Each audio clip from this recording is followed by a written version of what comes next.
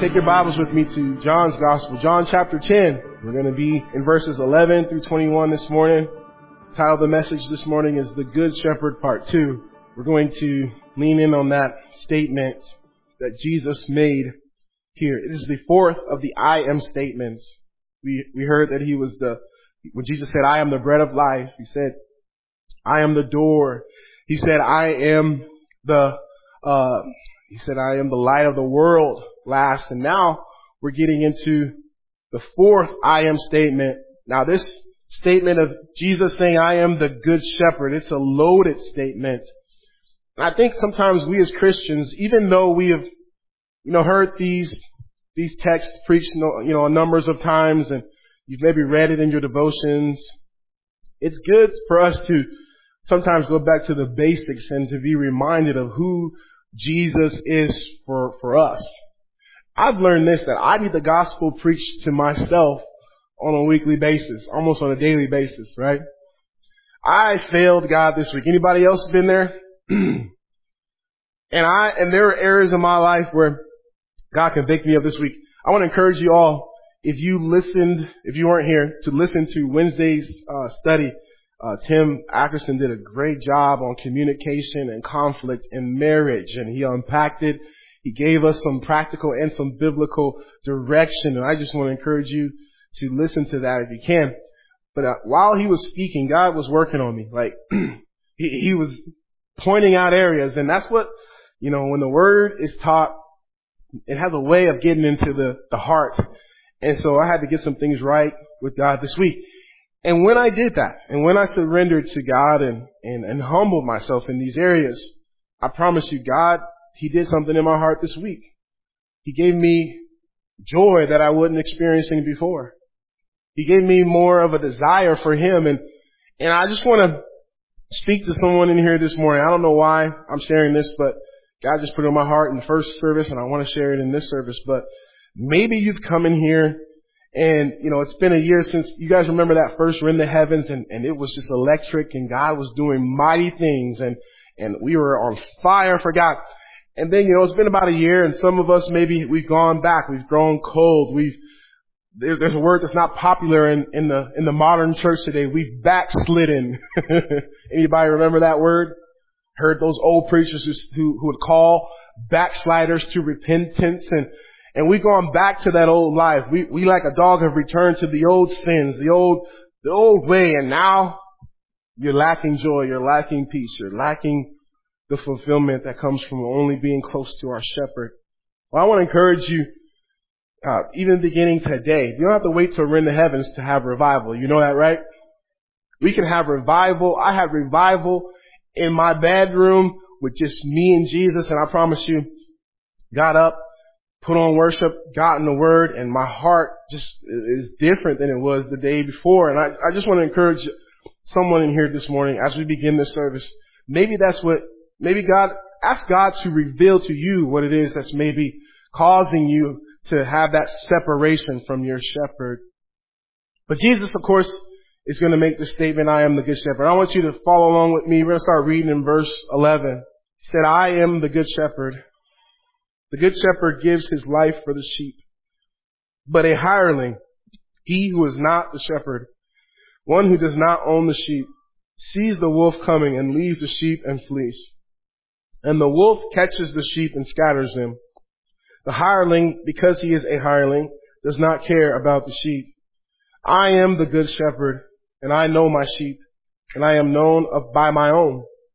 As the Father knows me, even so I know the Father, and I lay down my life for the sheep.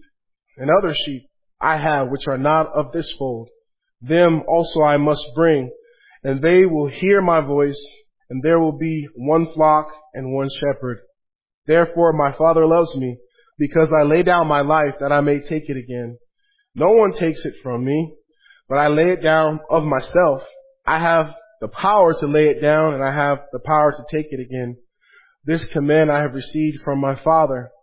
Therefore there was a division among the Jews because of these things. And many of them said, he has a demon and is mad.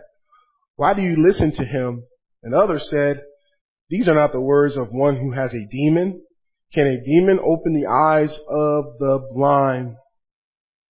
Jesus had called out these false shepherds in the verses preceding. The religious leaders in Israel, they were, as he labeled them, thieves and robbers.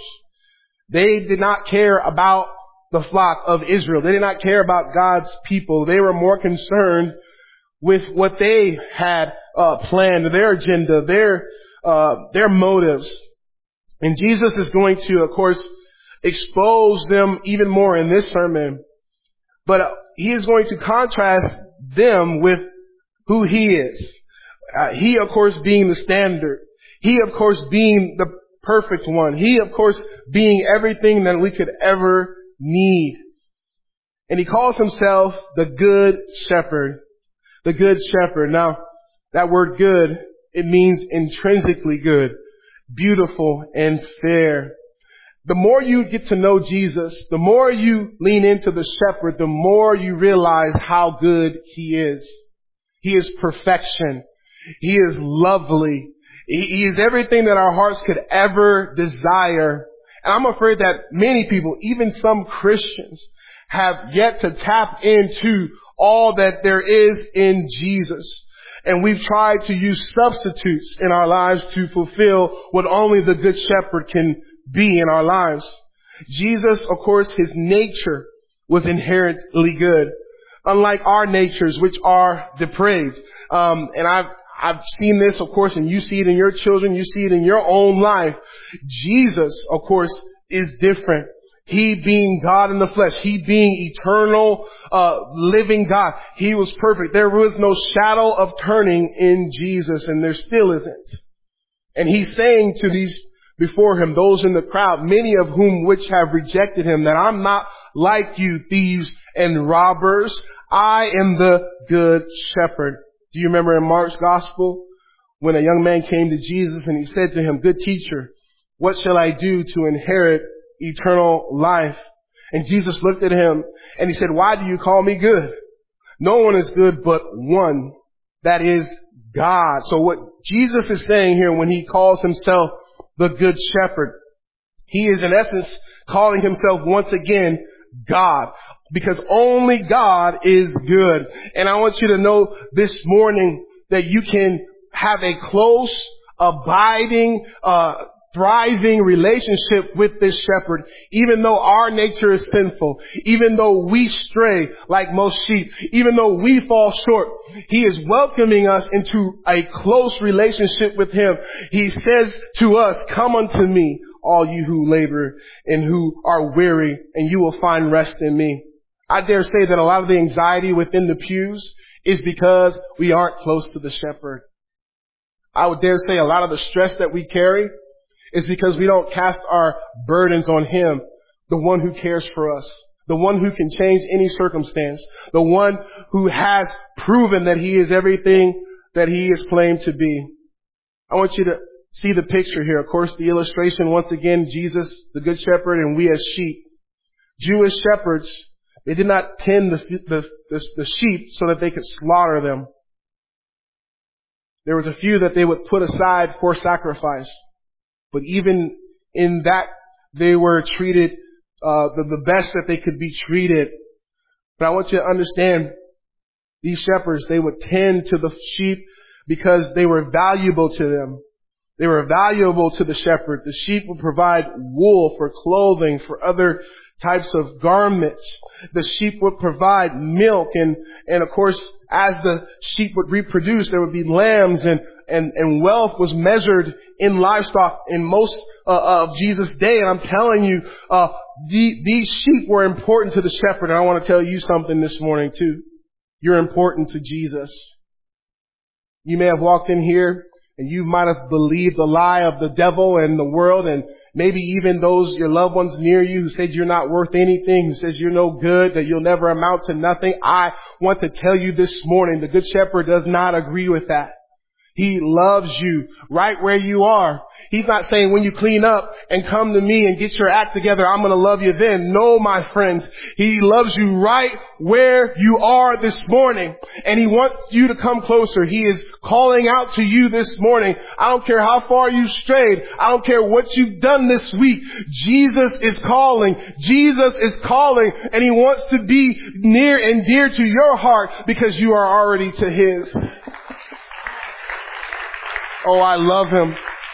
I love Him. This week He took that staff and He pulled me in closer as I was straying in my heart. And you know, it's so easy to stray, isn't it? It's so subtle in our lives, and it can happen. And when we look back, we're far away from the shepherd. And you know, the wolf, the enemy, he loves it when we get away from the shepherd, because then he can come in, he can tempt us, and he can draw us away. And you know, I heard of another friend, a pastor friend of mine this week who fell, who is not, you know, out of the ministry. And I just, you know, my heart hurts, and I understand that we hear the headlines, but I know how this thing plays out. I know it's a slow process usually. And I think a lot of times it's a slow process because God is so merciful. He's so gracious. And even in our straying, He's patient. But there comes a time when we stray and we get away from the shepherd, and then boom, there's the great fall and the public demise. And maybe I'm talking to someone this morning who you're very close to that. And this is maybe the last opportunity that God is going to give you to repent before He exposes you. I don't know about you, but I don't want to be, I'd rather repent in private than to be exposed publicly. And I don't know about any of you in here. There have been plenty of times where His patience was wearing thin. I could sense it. Because who the Lord loves, He chastens. He'll hit you with a little smack. You know, my kids are little, and you know, we tell them not to do something, and it's for their safety usually, right? You tell them, don't run away from mom in the parking lot. You know, you can get hurt. You know, they do it, they think it's funny, huh? And that's what we do. We think it's fun. You know, run the stand and tell them. So that's why it's better to just swat them and say, no, you don't do that. And that's what God does to us as our shepherd. Sometimes the shepherd has to take the staff, and the same one that He uses to protect us with, and just smack us upside the head a little bit. Say, hey, wake up. But I want you to understand that He's good when He does that. Even in His correction, He does so not to utterly destroy us. Aren't you thankful for that? He doesn't desire to harm us. It is for us to be corrected so we get back on the path. But I want you to see, this morning, there's 4 special ministries the Good Shepherd has in the life of the sheep. I want you to see, first of all, with me this morning, the Good Shepherd dies for the sheep. He dies for the sheep. I want you not to gloss over this. I know you've heard it since you were 5 years old that Jesus died for us. But I want you to get the picture fresh in your mind today that the Son of God died for us. He went to the cross and He shed His blood for you and for me. And this is a special ministry that Jesus would only be able to fulfill as the perfect, sinless Lamb of God. I want you to see what He says. He says, I am the Good Shepherd, verse 11. The Good Shepherd gives His life for the sheep. I want you to notice that statement. He gives His life for the sheep. Before Christ came, the sheep would die for the shepherds. You know, there were sacrifices that would go throughout Israel. Blood was shed from lambs, from goats, from bulls, you name it, different animals that were set apart to temporarily appease God's holiness. And it was all a picture to the coming Lamb of God, the final sacrifice that will be needed. But now Jesus, as the Good Shepherd, He would take the place of the sheep. He would die for the sheep. I want you to understand this was so important that Jesus, in this message alone, He mentioned His sacrificial death 5 times. The nature of His death was that of a sacrifice. I want you to understand something. Jesus was not martyred. by weak men. Do you remember when the soldiers came to get Jesus that night, where Judas told where he'd be? And they came with a guard of Roman soldiers, probably one of the most skilled guard that they had. They came to take this Jesus. And we know what Peter did. He took out his sword and he cut off the ear of Malchus. And Jesus said, "Put the sword away, Peter." And he picks up Malchus's ear off the ground while he's probably screaming, and he puts it right back on. Could you imagine that? If I'm Malchus, I'm out of there at that point. I'm not putting my hand on this man. I don't care if I'm punished, whatever. But Jesus said to Peter, "Peter, put the sword away. Don't you know that I could call a legion of angels?" I want you to understand what Jesus was saying there. He could call a legion of angels from heaven that would destroy the world in a matter of minutes. I want you to understand the power of just one angel. There was one in the book of Isaiah whom God sent to destroy an army of 180,000 soldiers. And he released that one angel that night, and that angel killed the entire army in one night. That's one of them. Jesus said, "I can call a legion." A legion could be anywhere from 1,000 to 10,000. And I'm promising you, Jesus was not martyred. He did not go against his will. He said it later here in the text. They didn't take my life. I give my life. I'm laying down my life. And I want you to understand he did so for you and for me. Apart from Jesus' sacrifice on the cross, there would be no redemption. The Bible is clear that without the shedding of Jesus' blood, there is no removal of sin. There is no sacrifice that God would accept apart from Jesus Christ. This is why you can look at any religion that tells you, "Oh, you gotta do this, you gotta be this, you gotta be baptized this many times, you gotta be a part of this," and they say this is what will please God. I promise you, we know that is false teaching. It is only the blood of Jesus that appeases a righteous, holy God. The blood that Jesus shed for me is the only hope. Now, the blood of Jesus Christ is sufficient for the salvation of the world. You guys know Jesus died for the world, everyone who would ever inhabit this planet. There is no one beyond the reach of Jesus. But I want you to understand this, that it is only efficient for those who will believe on him. Just because Jesus died for the world, we know that the whole world is not going to be saved. The truth of the matter is, the Bible says few find it. But broad is the gate to destruction, and it breaks my heart. I think about, we're close to, we may be there, 8 billion people on this planet. And just to think about the fact that most people will either reject Christ. And I think that's where it is, because I believe the Lord, he will reveal himself to anybody who truly is seeking him. I don't care if there's a written language in that area. I don't care who it is. There's stories of men who would testify that Jesus appeared to them. There are places right now where the Bible is banned, where Christianity is illegal. And I know of Muslims right now. There's a big move in the Muslim countries of people coming to faith in Christ. And they have account after account of times where they said, "I saw Jesus in a dream. I saw Jesus in a vision. And he told me that he was the way, the truth, and the life. I came to see the risen Savior. And that's why I was willing to be ostracized from my family, to maybe even lose my neck, because I truly believe this Jesus is who he says he is." And I want to encourage you. This is why we have to be on our job. Because believe it or not, America is now a mission field.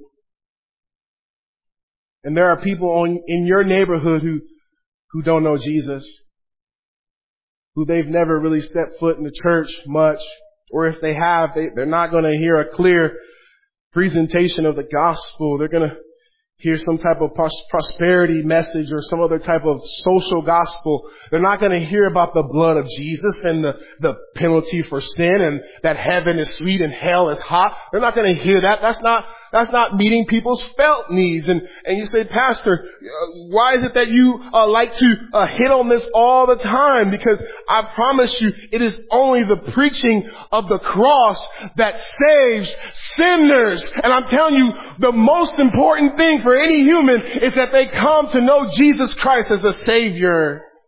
Do you believe that? Let's live it out then. I said it in the earlier service. I was taught in seminary that every creature needs a preacher. And I'm not the preacher for some of the people that you know. You are. When you go into the store, don't just be looking for what's on your list. Ask God to give you a heart to find some sinner to encourage. I'm telling you, this week I was going into Vons to pick up some things. I was coming from church, studying, and my wife said, "Can you pick up these items from the store?" And I'm going into Vons, and I'm upset because the thing that I bought, a few days ago is a lot more expensive. I'm mumbling to myself, and then I see this lady in the aisle, and she's talking to herself too. And I can see the frustration on her face as she's looking at the prices of things. And she's like, "Did you hear what I was just saying?" I was like, "No, I didn't hear what you were saying." She was like, "Man, I'm so upset with the price of these items, and I'm on a fixed income, and man, I'm just struggling." And we began to talk, and God just put it on my heart to encourage her, to share the word with her. And so I encouraged her, and she said, Are you a preacher?" I said, "As a matter of fact, I am." And so I encouraged her, I invited her to church, and I'm telling you, people right now, they're in darkness. They're seeing what's playing out in our world. They're seeing how everything that they thought they could put their hope in is just unraveling underneath their feet. And the truth of the matter is, this is a prime time for us to be in the world and to be witnesses for Christ. Because I'm promising you this, people are realizing that they've been lied to. They've been manipulated. That the whole, this global pandemic and all this other stuff that is just magically disappearing right now, they understand that there are ramifications for that. There's still people around who lost their businesses, who weren't able to be in the hospital with a loved one when they were dying. I'm telling you, people are carrying the hurt. The children are carrying it. Every time I drive by Lancaster High School, which is near where we live, I see the kids and they're fighting, or there's something going on. There's just a tension. There's just this pressure on our youth. Even, I'm telling you, this is why we must be on mission. I want you to understand something today, that sooner or later, your time is going to come. God's going to call you out of this world. And only what we do for Christ will matter at that point. It won't matter how much is in your 401k. It won't matter how many vacations you took. What did you do for Jesus Christ? Who did you share the good news with? Who did you love on into the kingdom? And I just feel the urgency of the hour is that the church must step up and fill a void that the world can never fill.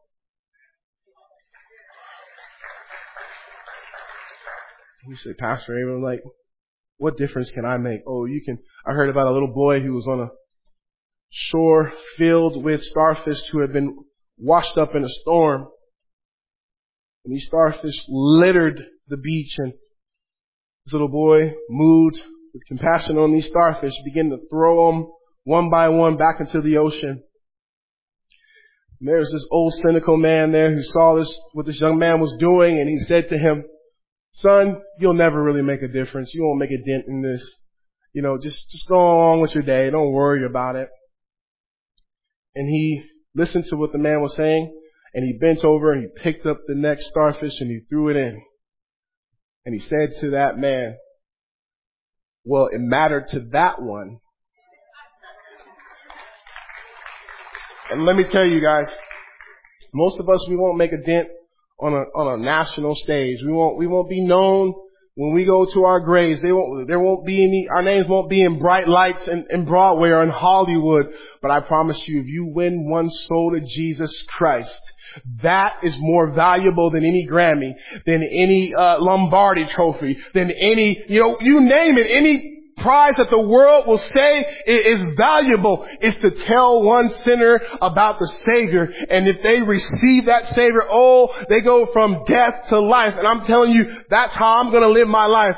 By the grace of God, I've been preaching this gospel for 14 years. And until there's no breath in my lung, I plan to preach this gospel in the grocery store aisle, behind the pulpit, at the gym, wherever God would tell me to. I want to be a faithful witness until He calls me home. How about you?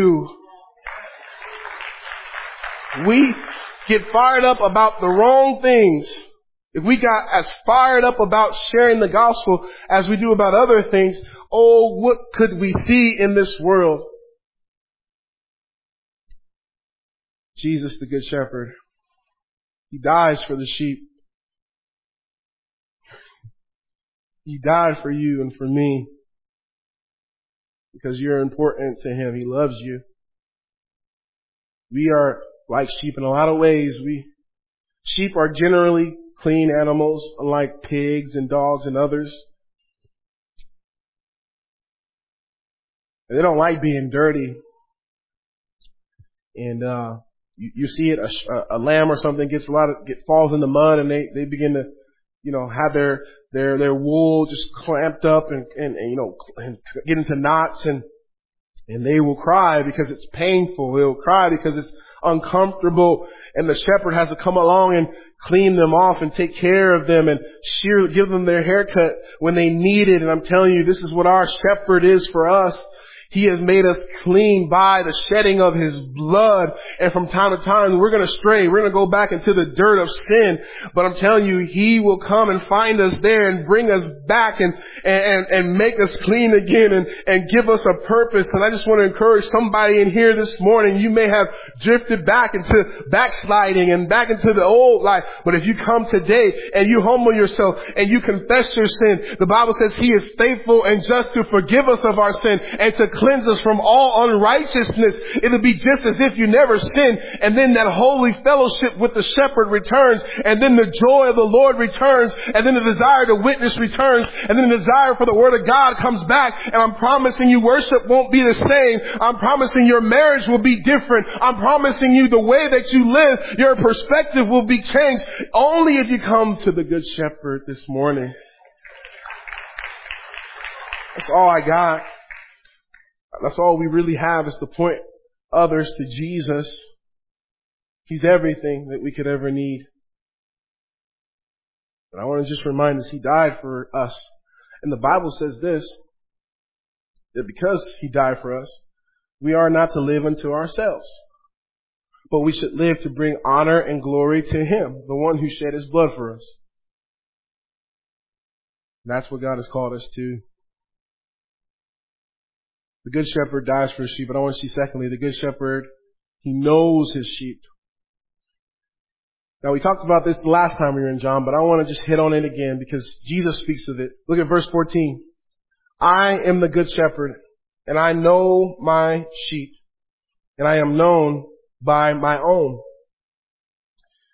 So in this gospel, in John's gospel, we see, of course, this common theme. Jesus spoke about it, how He knew His sheep, how He not only had an intellectual awareness of who His sheep were, but He had an intimate relationship with them, like He with the Father is what He is going to picture. Look at verse 17. Therefore my Father loves me because I lay down my life.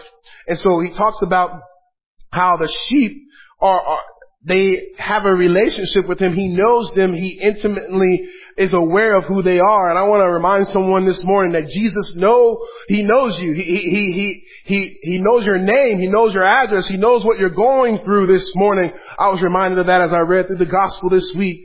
Remember He called Simon by name when He called him to follow Him. And then He gave him a new name. He gave him the name Peter, Petros, which meant rock. He would be the one which Jesus, the rock, would build his church upon himself, but he would use Peter as his mouthpiece, and he knew Peter very well. He knew his name. He called Zacchaeus by name. You remember Zacchaeus, the wee little man who had to climb the sycamore tree just to get a little glimpse of Jesus because he couldn't, by the way of the press or the crowd, he couldn't get to him. What did Jesus do when he passed by his way? He said, Zacchaeus, I see you. Come down, Zacchaeus, and today I will be with you in your home. I will abide with you. He called him by name, and we know the rest of the story. Oh, I think about after his resurrection, how Mary went to the tomb to anoint his body with the spices and the perfumes, but they found the tomb empty. Aren't you glad the tomb is still empty this morning? She was sad because she didn't know. She had forgotten his words, but then in the garden, Jesus appeared to her and he called her by name. He said, Mary. And she knew exactly who it was. And she worshiped him. He knows your name this morning. God knows everything there is to know about us. That should comfort you. Not only does he know our names, but he knows our nature. I have 5 kids and they're all different. They're all unique. They have all different temperaments and you can't deal with, the other like you deal with one. And the same is true for us. In this room, in a room this size, there's so many different temperaments and personalities and God knows every one of us. You remember within the disciples, Jesus had a doubter by the name of Thomas. He was pessimistic. Everything was bad. When Jesus was going to return to Bethany after they had tried to stone him a little while before, what did Thomas say? Let us go back with him so we can die with him. He was negative. He was a negative Nelly, how we like to preach about him here. But Jesus loved him, and you remember how he appeared to him and said, Look at my hands, look at my feet. And Thomas worshiped him, my Lord and my God. I want you to think about Peter. Peter was impulsive. He was prideful. Remember, he said, everybody else will deny you, Jesus, but not me. I would die before I deny you. But just a few hours later, a little maiden rattled his cage and he cursed and he denied Jesus 3 times. And Jesus had told him already, he said, Peter, Peter, Peter, Satan hath desired to sift you like wheat. And I want to remind us that as Jesus was mentioning earlier in this text, that there are wolves that are going to come, that there's an enemy that we are battling against. And I want you to understand our enemy is nothing to play with, and he could sift us. And this is why we should stay close to the shepherd. But Jesus said, he desired to take you out, Peter, but I've prayed for you. When you are restored, strengthen the brethren. He would later tell Peter, feed the sheep. And we know that God would use Peter and that mouthpiece and that boldness. He would use him to preach on the day of Pentecost, and 3,000 souls would be saved. Aren't you thankful that God can use us in spite of us? Oh, I'm not up here because I deserve. I am up here serving God in spite of me. And you too. Let's be honest. And so we've got to be humble in that. I want you to know, Jesus knew John, the writer of this gospel, John the beloved. He would later become John the Revelator when he, of course, received the vision in which we see in Revelation. And John, when Jesus called him, he was probably a teenager. He was probably 18 and 19 years old.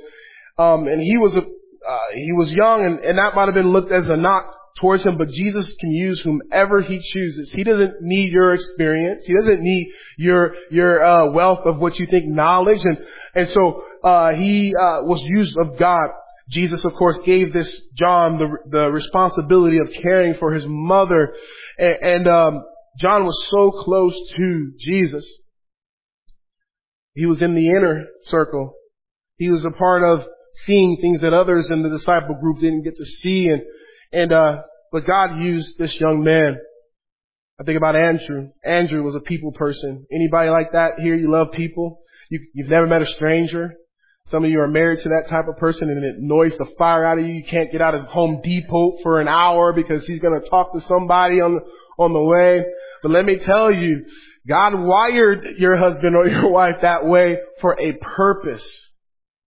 You know what Andrew did?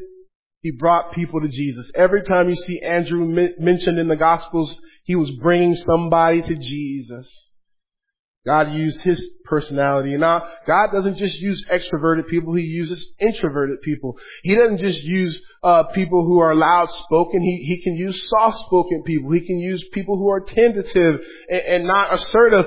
God can use you. I want to encourage somebody in here today. God didn't need just all the type A's, go-getters, tear down the temple. He can use anybody this morning. And I want to encourage you, just make yourself available. You don't know what the best ability is? Availability. Some of you aren't available for God to use because you are the Lord of your own life. Jesus is your Savior, but He is not your Lord. You know who your Lord is? Who you serve. Some of you, your Lord is money. Some of you, your Lord is your spouse. I'm telling you, is Jesus Lord of your life? If Jesus told you to sell everything tomorrow, move to Alaska, or whatever it might be, and serve me there, would you do it? 9 out of 10 of you wouldn't do it. But that's good, right? But if He did, oh, you say, Pastor, you're meddling. It's okay for me to serve God. And if you're a housewife and that's where God has you, if that's His will, yes. Don't get me wrong. I'm not saying everybody's called to a far remote mission field. I'm not saying that. But what I'm saying is that if Jesus were to say, do this, follow me. Is that what He did with the 12, right?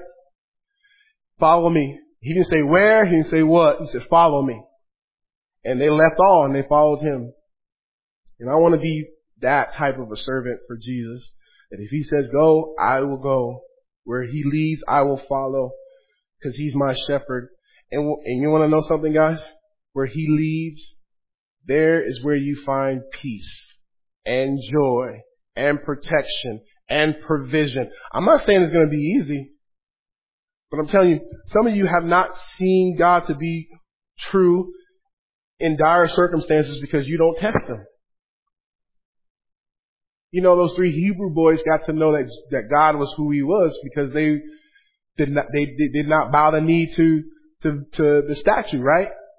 And then in the fire, it's in the fire where you see God to be true. It's not when you're sitting making s'mores in your backyard, just living it up, and your neighbors are all going to hell, and you ain't risking nothing. I'm just telling you. Maybe I'm meddling, but I think this is what the Bible teaches. Jesus said, if you're going to come after me, take up your cross. Die to self. And I'm preaching to myself. Because we can all get comfortable. It's comfortable being a pastor in America. With a salary, with health insurance, with church with air conditioning. Who was here Wednesday night? The air was broke and people were sweating. God is so gracious that I was not speaking that night though. Because I would have soaked my Bible. Anyhow, I don't know how I got on this rabbit trail, but I believe something that I'm saying, someone needs to hear. Is God calling you to something?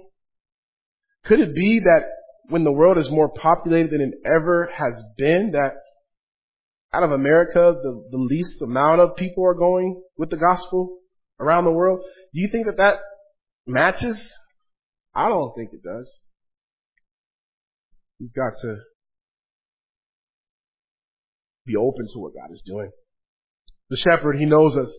He knows His sheep. He knows our names. He knows our nature. He knows what we need. He knows every one of your needs this morning. Aren't you thankful for that? Even though all sheep and all people are essentially similar in their nature, everyone has their own distinctive characteristics. And the loving shepherd, our shepherd, He knows what we need even when we don't know. He knows how to meet our needs in ways that we can't understand. I was thinking about this. I'm preparing to preach on marriage this Wednesday. But I was thinking about this, that many issues in our marriages stem from the fact that we're looking to our spouse to meet needs that only Jesus can fulfill. I've never once had to do marriage counseling on a couple where both are thriving in their walk with Jesus. You know, when I've learned this, when I'm straying away from God and I'm looking to I have a more critical eye on my wife. But when I'm walking with God, all I want to do is just bring her alongside of me as I get closer to the goodness of God. Some of you men, you don't wash your wives in the Word. You don't pray for your wives. You rather argue with her. And I know we preach to men often here because as goes the man, many times as goes the home. You've been called to be the priest of your home. I've been called to. God convicted me of that on Wednesday. How my words, I was frustrated with the kids. They had broke something else in the house. And I said, and y'all, we can't have nothing in here. We can't have anything nice. And I was so convicted on Wednesday how Tim said death and life are in the power of the tongue. And what I say to my kids and these are blessings. Who cares about this house or, this car? Don't get me wrong. You should teach your kids to take care of things. Don't be wrong. I'm going to do that. But I had to just repent in my heart. That's not how a high priest leads. You don't lead through fear and intimidation and anger and, losing your cool. You pray, you intercede, you set the tone, you give them the word, you love, you steer them in the direction, and when it's necessary, you correct. And I'm talking to some man in here today. I just want to encourage you. You've used your strength and your voice not as a protection over your family, not to utter prayers before the throne of grace. You've used it to demean your wife and to have your kids fearful. And I want to tell you this morning, the shepherd is not pleased with that. Go to the good shepherd and see how he leads, how he knows the needs and the nature and the name of every one of his sheep. And that should be our blueprint, husbands. We will never meet the standard, but we should be striving towards it. And wives, you're not off the hook either. You have a very vital role in the home. And it's important that you are submitting to God because that's the only way you will be able to submit to your husband like you should. And love and be gracious. And even when you think he's making a bad choice, you trust God. So, just a little preview of what I'm going to say on Wednesday. Encourage you to be in your place. But as the shepherd, as our good shepherd cares for us, we get to know him better.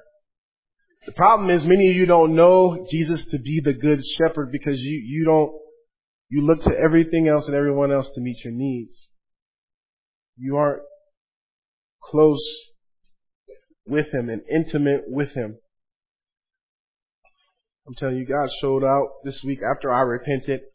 I was at Costco yesterday and somehow I broke my key for my car and I couldn't find the piece of the key so I was stuck in the parking lot.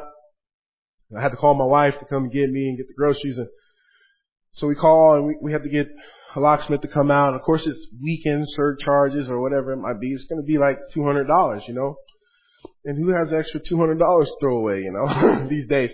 And so I'm a little frustrated, but God has been working in my heart. He gave me joy in the midst of it. And so as I'm there, the guy's cutting the key and I'm just talking to him, just shooting the breeze. I'm not even witnessing at this point, but just talking to him. And he looks at me. It's like all of a sudden he just came and he's like, I'm not going to charge you full price for this. I'm just going to charge you the bare that I can. I have to charge you something. If I didn't have to, I wouldn't. But so he gives me it like at, a fraction of what I would have had to pay. And I start rejoicing and I'm thanking God. And then he's like, oh, you go to church somewhere or what do you do? And he sees a key on a keychain and it showed the church and, West Side or something. And I said, well, truth is I'm a pastor. And, he said, Oh, wow. He's like, and I'm sorry for my language a moment ago. I was but I could tell this guy he feared God or something. Or then I go to Wendy's, right? I go to Wendy's. I was eating, I shouldn't go to Wendy's, but my wife wasn't feeling well, and so I was responsible for dinner, excuse me. And you don't want to taste my cooking.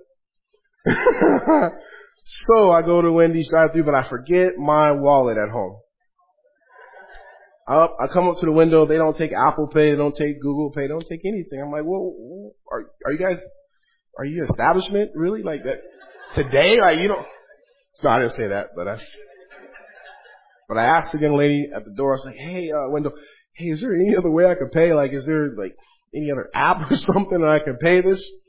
Cause I didn't want to go home and have to come back and do all the other stuff. But as I'm talking to this young lady, another lady comes around the corner and she recognizes me, and we had gotten to meet her a few months back, and she had been over to our home for a baby shower for a friend of hers, a common friend of ours, and I tell her what's going on. She's like, oh, I got you. That's no problem. She's the manager. She says, bag it up. And so I leave there, and I got 5 kids, so it was a pretty big order. And it was completely free. And so I'm just rejoicing and thanking God for little things like that. And I'm just reminded that He's my shepherd. And when I delight in Him, He gives us, and He gives anybody who delights in Him, the desires of our heart.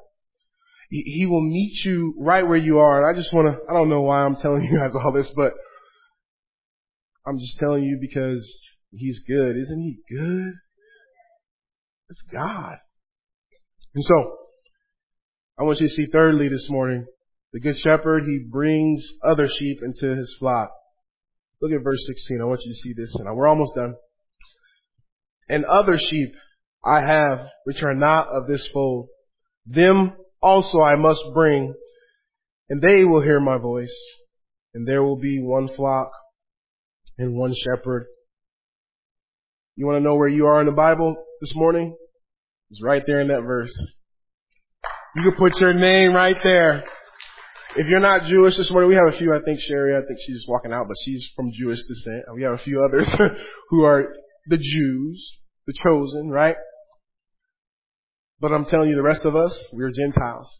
And the Bible says this, that the Gentiles were afar off. They didn't know the God of Abraham, Isaac, and Jacob. They served false gods. And they were viewed in the eyes of Jews as less than, as dogs. And they did not associate with the Gentiles. But the mystery of the ages, read Ephesians chapter 2. Even the angels inquired of what God was going to do when He would merge the Jews and the Gentile into one bride, and they would be a part of what we know as the church age, the age of grace, the dispensation of grace, where Jew and Gentile will be invited to sit at the table of the King of Kings and Lords. I hope that you're encouraged by that this morning, that Jesus had you on His mind here in this verse. He said, there's other sheep. Oh, I see them down the line. I see the world coming to know me as their Savior, and every tribe and every tongue and every nation and all will be present on that day. Those who have bowed the knee before King Jesus as Lord and Savior. Aren't you thankful for that? I'm thankful that there's only one flock. There's a lot of division in the church today. There's a lot of separation, denominations, and all these other things that divide the church today. That is not and never has been God's will.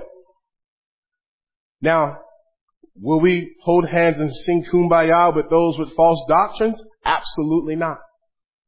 Absolutely not. Will I not hold hands with those who are heretics and false teachers who teach that there is another way apart from Jesus? But I'm telling you, if anyone professes as Jesus as their Lord and Savior, and they believe in the Jesus of the Bible, and they're solid, they're my brother and they're my sister in Christ. We are a part of one flock. You guys understand that? And what we need to do in days like this is to not look at the few things that we may differ on, the non-essentials, but that we may come centered around the main essential, which is Jesus Christ. And you know, the devil loves that the church is divided. Because divided, we don't have the same strength. I heard about a Peanuts comic where Lucy was talking to Charlie Brown, and she was going to give him an illustration. She said, "You see my hand right here? These 5 fingers, right? When they're like this, you know, they're not very dangerous, right? But let me tell you what, when I put them together like this, it's a weapon to be mindful of." And you know what the enemy's doing to the church? He's dividing us. There's so many splinters and fractions, and you know, we're this, we're that. And so we're like this, and we're trying to fight a fight against one enemy who is not divided. Do you guys see the unity within the world and the devil's seed? It's mind blowing how they can come together to get their agenda across. But the church, we can barely get together for a potluck. Come on, there was I can go down this path a little longer, but, you know, I've been guilty of it in my life. You know, I've been a separatist. I've been prideful and arrogant in a sense, because that's all it is. We know the right way. Next week, I'm going to be preaching for a friend of mine, and he's a Baptist, and I'm thankful he isn't a separatist, and he's going to get some flack for me being in the pulpit next week. So I'm going to go with my gun loaded.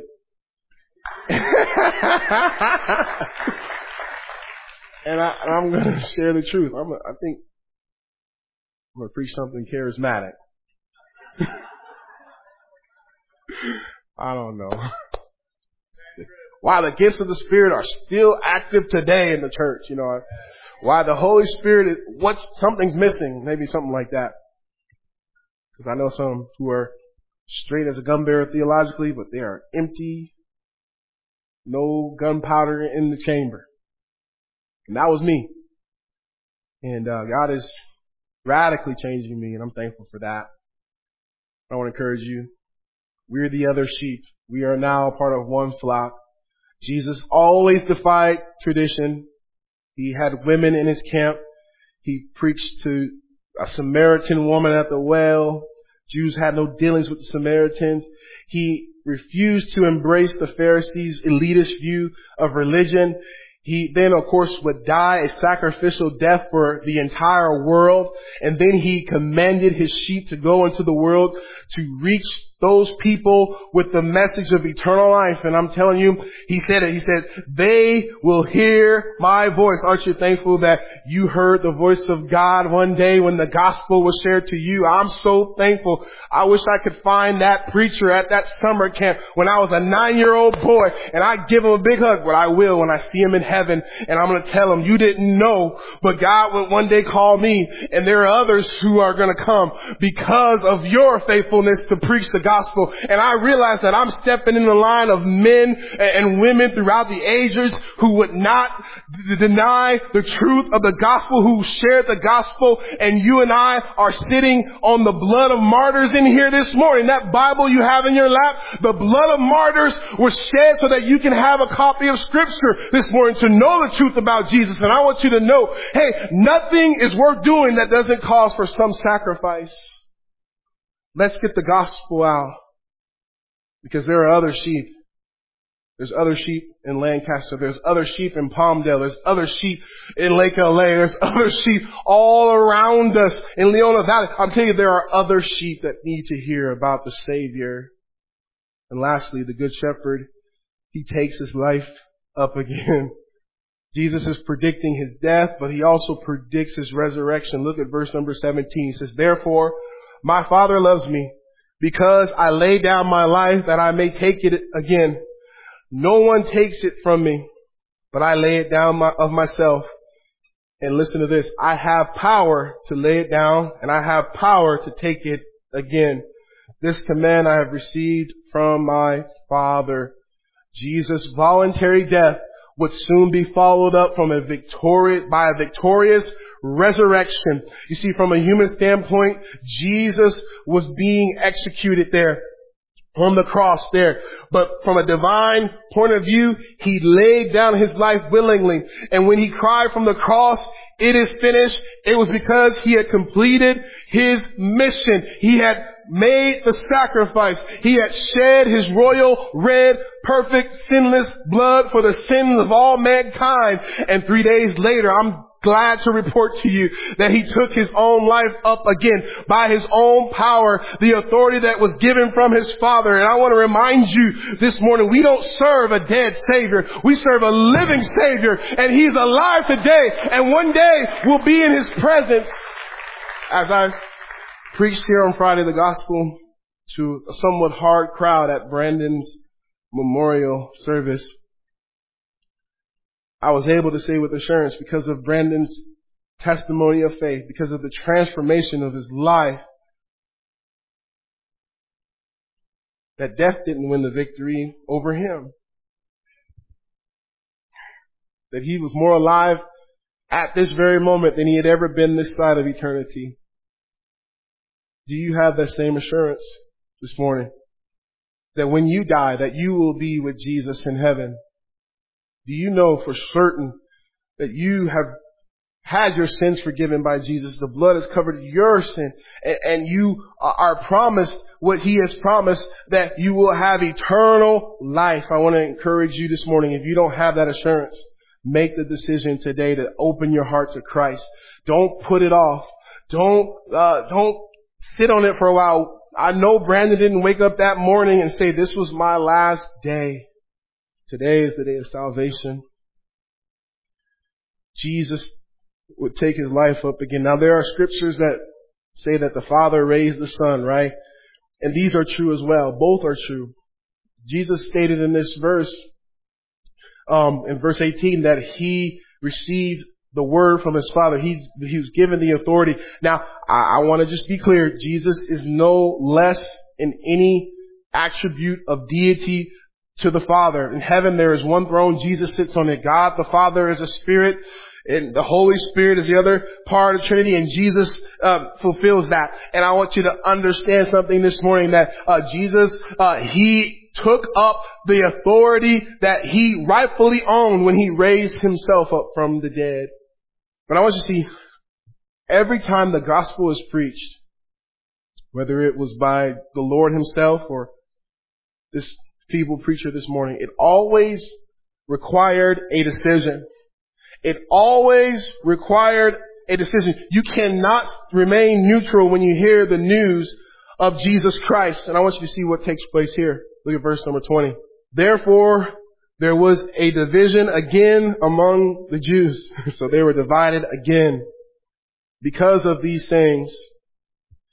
Verse 20. And many of them said, "He has a demon and is mad.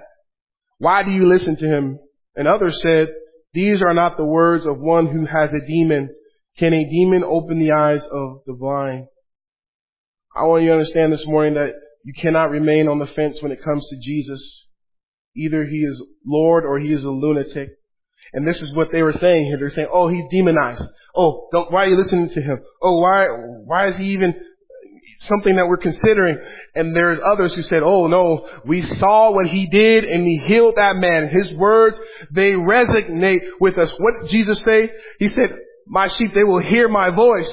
They will respond. They will trust in me." So I want you to understand this morning, you are either on this side of the equation, you have heard the voice of God, you have received Christ as your Lord and Savior, or you're on the other side of that. You have rejected Jesus Christ. You are under the condemnation and judgment of Jesus Christ. The Bible says that those who believe not, they're condemned already. And you know what? It's a sad truth. Many times I've seen people who have opened their heart to Christ, and in the second they look at me and they say this, I've heard this over and over again: "Man, I just feel like a weight is lifted off of me. I just feel something different. I feel light." They don't even know how to describe what they're feeling and what they are experiencing at the moment that they call on Christ for salvation. You know what they're experiencing? The removal of condemnation. The weight of sin is being lifted off of them because the blood has been applied. It's just like in Egypt, when the death angel came through, he saw the blood applied. He passed over that house and the death angel did not enter in. And I want you to understand, when the blood of Jesus is applied to your life, you are forgiven. Your sin debt is absolved. You are now a child of God. You will spend eternity with Jesus Christ. For all of eternity, you will be with Him in His presence. And I just want to encourage you this morning, if you have never done that, today would be the perfect day to do it. To open your heart to Christ. Amen. Oh, if I could only preach one message the rest of my life, it'd be the gospel. It'd be the truth that Jesus saves sinners. And His blood still speaks today, and it says forgiven for all who believe on Him. Aren't you thankful for that? Oh, what a Savior this morning. And we're here to rejoice in who He is. Oh, our good shepherd. Aren't you thankful He's your shepherd this morning?